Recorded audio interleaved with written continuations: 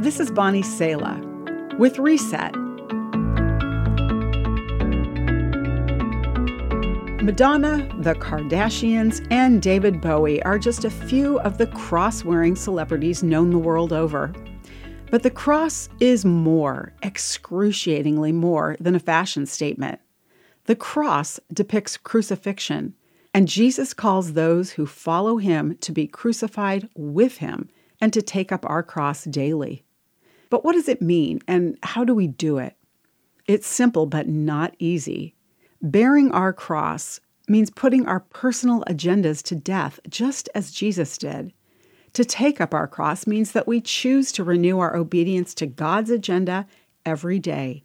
Christ on the cross brought deliverance from the condemnation of our sin, but our willingness to allow ourselves to be there with him brings deliverance from the power of sin.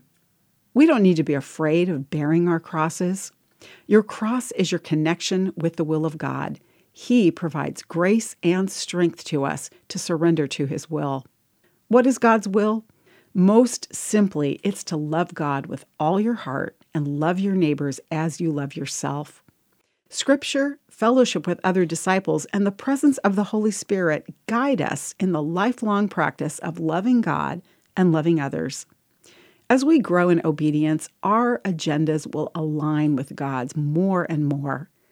Each day, let's reset and check on any ways in which we're not loving God or others. You've just heard Bonnie Sala with Reset.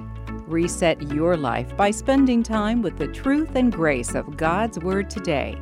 For more resources like this, visit guidelines.org.